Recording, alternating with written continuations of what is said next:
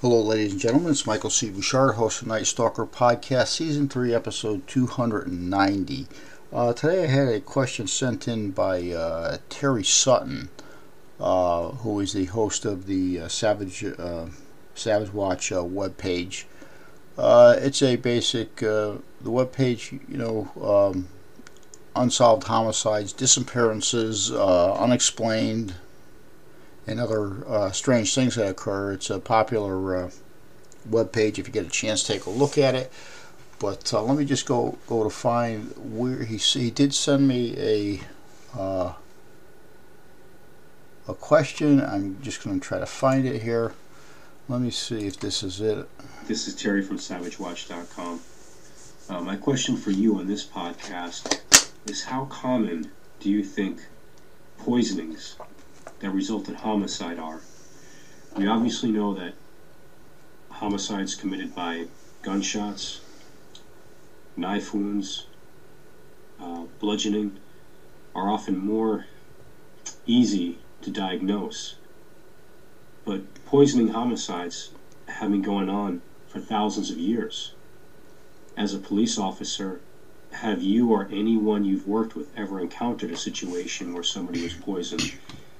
And do you think it's happening more often than not, whether it's in drug overdoses such as fentanyl, or maybe chemical poisoning where somebody may die of a heart attack that's never diagnosed, or even slow poisoning where somebody dies of a neurological condition brought on by poisoning from several different chemicals?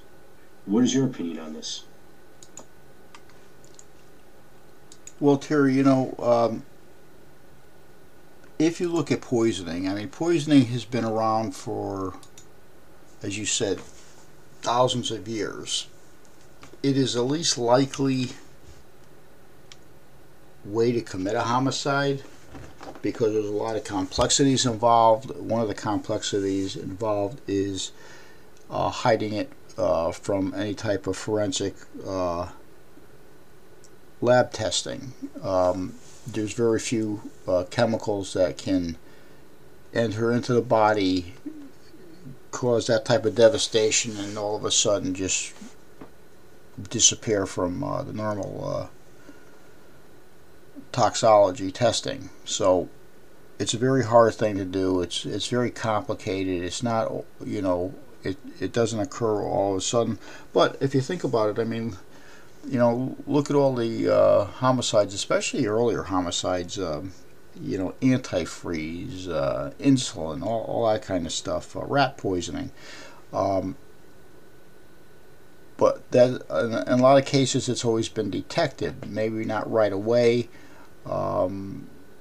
Sometimes the bodies had to be exhumed, but it's always detectable. There's nothing that's not detectable. It's just you have to know what you're looking for.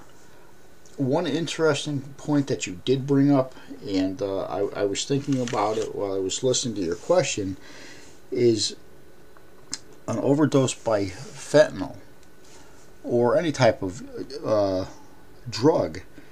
In my opinion, I would consider it a poisoning, regardless if a person has an addiction problem or not. If you're the individual that supplies the drugs, the body dies because it's really been poisoned. So should you be charged for that?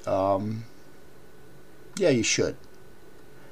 If we add that type of situation into your initial question, then the reality is poisoning now becomes the leading killer in a homicide. If you look at the amount of people that die from fentanyl overdoses, drug overdoses, drugs supplied by other people, it in an instant brings the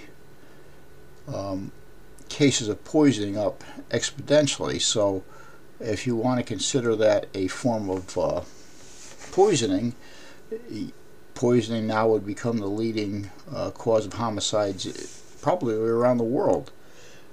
We know the third world countries always use it. They're always trying to poison each other. I don't know what the hell's wrong with these people. I just saw so many people, especially the Russians. Why do the Russians always want to poison people?